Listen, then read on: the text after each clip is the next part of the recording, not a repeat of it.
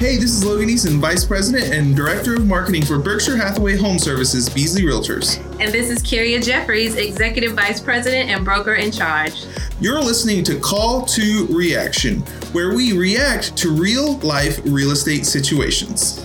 We react to your contract, marketing, and negotiation conundrums so you can be proactive in your business. Okay, let's get started.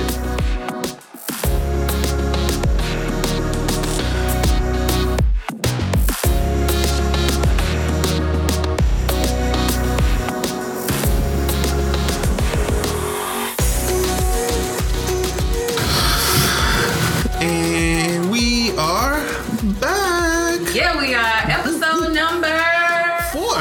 Quattro. Yeah, we've been doing this for a month. A whole month. That's crazy. Yeah, it is. So much fun, though. It is. So what do you got today?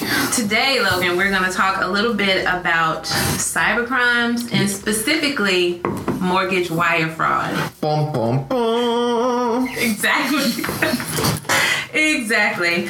So, according to the National Association of Realtors, one of the fastest growing cybercrimes in the United States is wire fraud in real estate. That's crazy. I know, right? So, this is a little bit about what wire fraud is. So, basically, hackers will get into either a closing attorney's email or a title company, sometimes even the real estate agent, and send fake wiring instructions to the buyer. That's just mean. Yeah, it's evil. It is. But it happens, and it happens quite a bit. But I want to talk to folks and let them know what they can do to protect themselves. That'd be great. Against wire fraud. Yes. All right. So, from an agent standpoint, what can we do to protect our buyers from wire fraud? One of the first things you can do is put them on the alert at the beginning. Mm-hmm. They need to know exactly what wire fraud is, that it exists, that it happens all the time, and it could certainly happen to that buyer. So both Georgia and South Carolina have created disclosures. South Carolina has one specifically that is a wire fraud warning disclosure. So there's a form for that. There is a form for that. Listen, we need a sting. We need a little, there's a form for that. Absolutely. There's certainly a form for that. In Georgia, wire fraud is addressed on both disclosures, one being protect yourself when buying a home and also how to protect yourself when you are selling a house.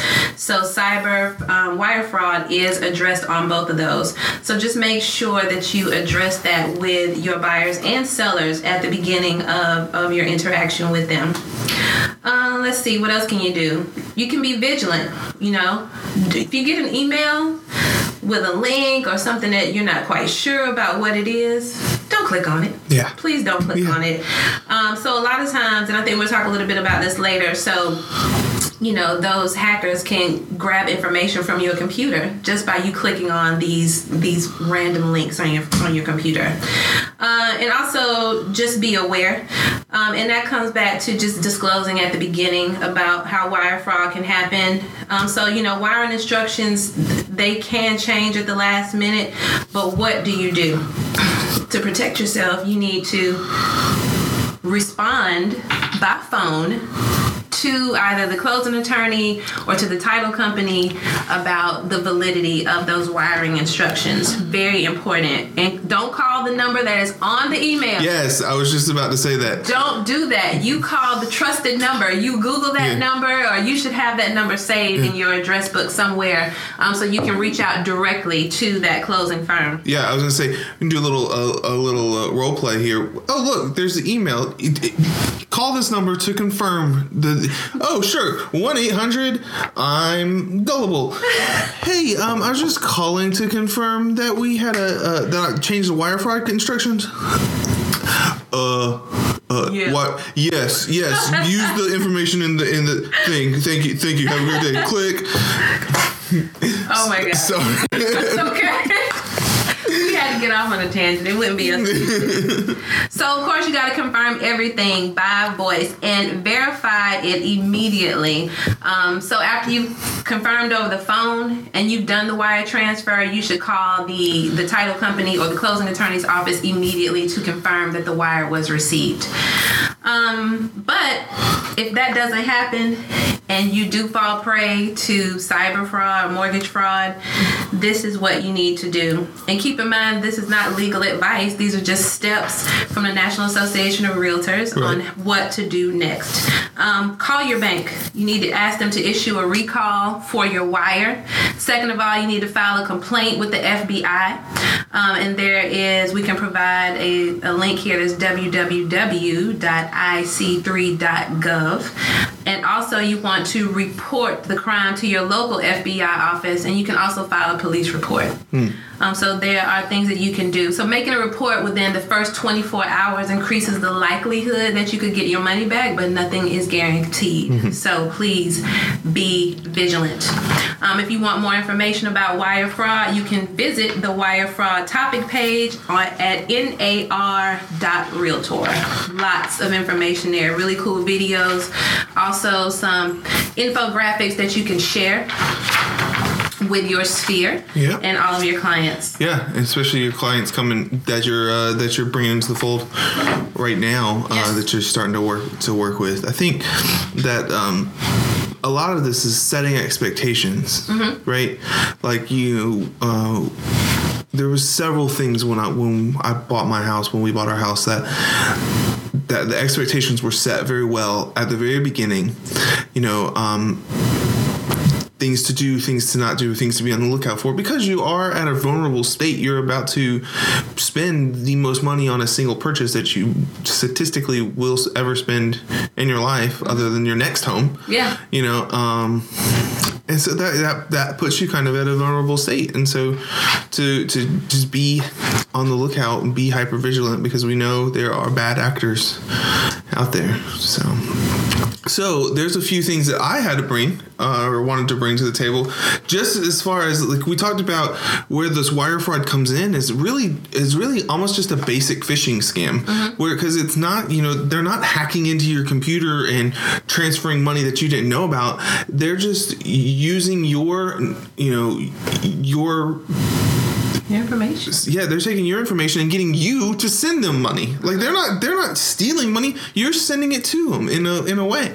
And so I went to the Federal Trade Commission's website on consumer information, the privacy, identity, and online security tab, to find some things about how to avoid just general phishing scams, because we especially as the real estate industry, we are very apt to just putting our information out there, right? Like, that's kind of the point on a lot of the things that we do, is to get our contact information in front of the general public.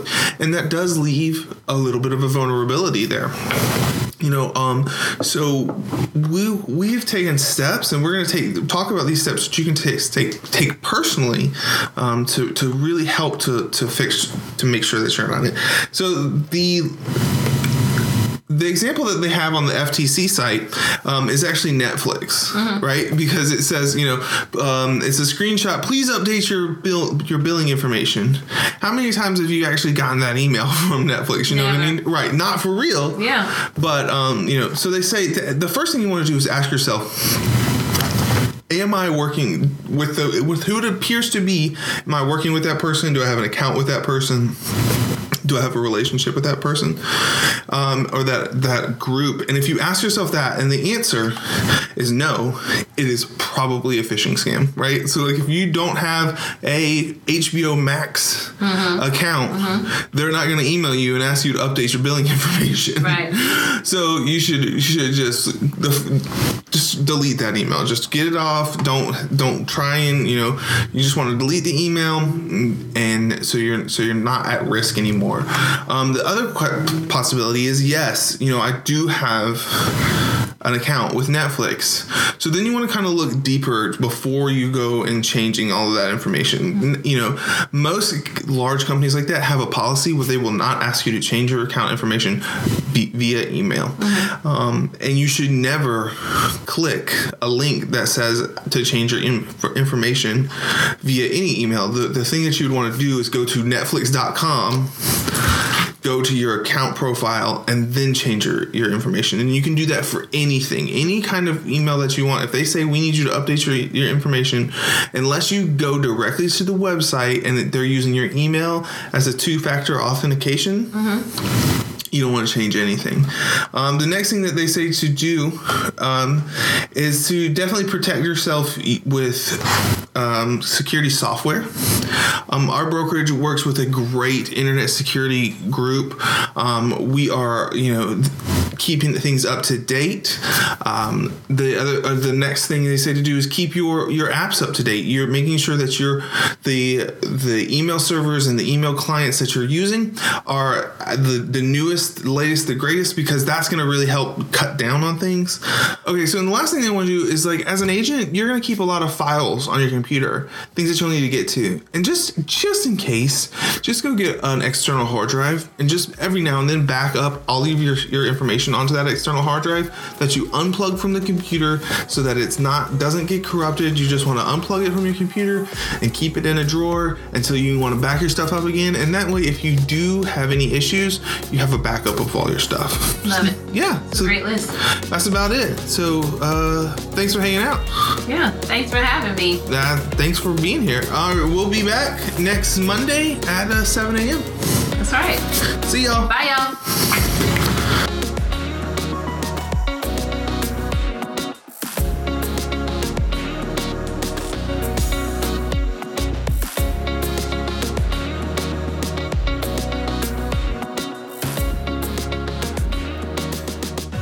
Thanks for reacting with us today. We would love to hear from you. If you have a situation you want us to react to, send us an email at info@bhhsbeasleyrealtors.com. That's info@bhhsbeasleyrealtors.com, or use the link in the show notes.